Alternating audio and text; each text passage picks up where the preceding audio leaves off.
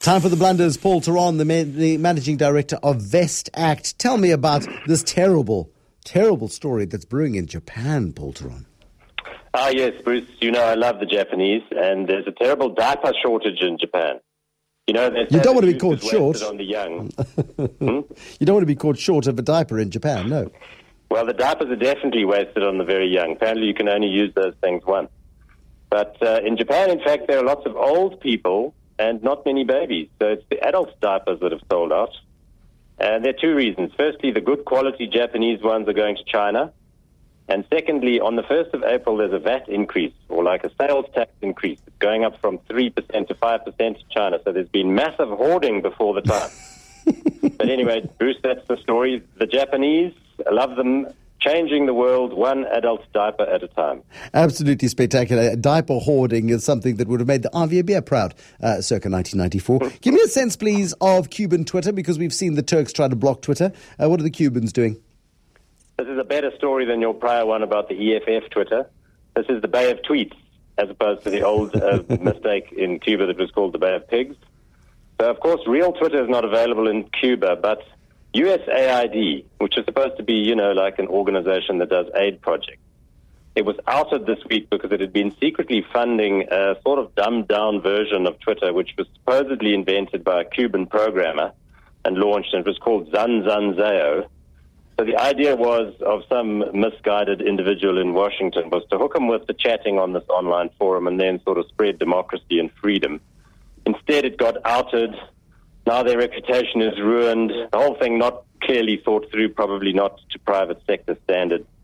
And anyway, Bruce, Zanzanzeo, what kind of a name is that? Sounds like an erectile dysfunction drug that failed to launch. No. I mean, you're big on Twitter. You like Twitter very much. You like it as a mechanism to communicate. Somebody is commenting on Mike Ronski's remarks this evening, measuring our big debate last night, the big political economy debate. This person on Twitter says, your guest, Mike Ronski, seems to think that tweeters are opinion leaders. Every major CEO I know is not a Twitterer.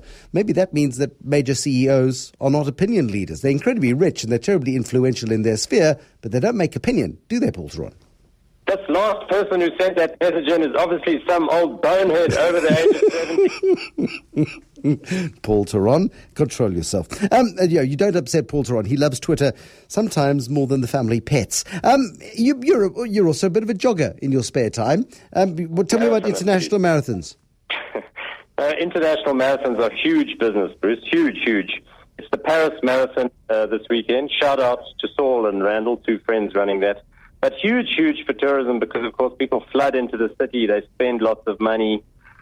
North Korea wants to get some of that action. They've announced this week they're throwing open the Pyongyang Marathon to all comers. But so far, no takers. Well, you know, why would that be? Because in the last year, 2 Christian missionaries have been arrested and sent to 15 years in labor camps for trying to overthrow the state, foreigners. Enemies of the state in North Korea, one lot got machine gunned with an anti-aircraft gun against the concrete wall. Another group were fed to a gang of hungry dogs. So, no. Thank you very much, Kim Jong-un. Go run your own marathon, you fat bastard. Paul Theron, certainly you get your best time if you did the Pyongyang Marathon because you wouldn't want to be caught. Last one. Ivan Glazenberg and Mr. Davis, I thought they were over-fighting, but are they still bickering? Yep, it looks like that a little bit. Because remember, Glencore, that's the Glazenberg piece, and Davis, that was the Xstrata piece, got merged, and Mick, well, he made a lot of money out of it, but he left. So, you know, it's been a tricky time in the mining game, but Mick, you can't keep him down. He's back. He's launched a new business called X2. Get it? You know, Xstrata, that was one. X1, this is X2. And he's raised a lot of money from the private equity community. So this week, Ivan Glasenberg, speaking at an FT Commodities Summit, said, you know, it's a bad idea. High gearing, private equities, that doesn't work. This industry of ours doesn't have steady cash flows. It's not for the little boys. Thank you very much. He's basically doing an epic side tweet there. So Mick Davis, get out of town. Your future is so bright you should be wearing a mining helmet. But that's the point, isn't it? These guys have made enough money. Paul Theron, the managing director of Vestact, with the business blunders this evening on the line to us from Johannesburg.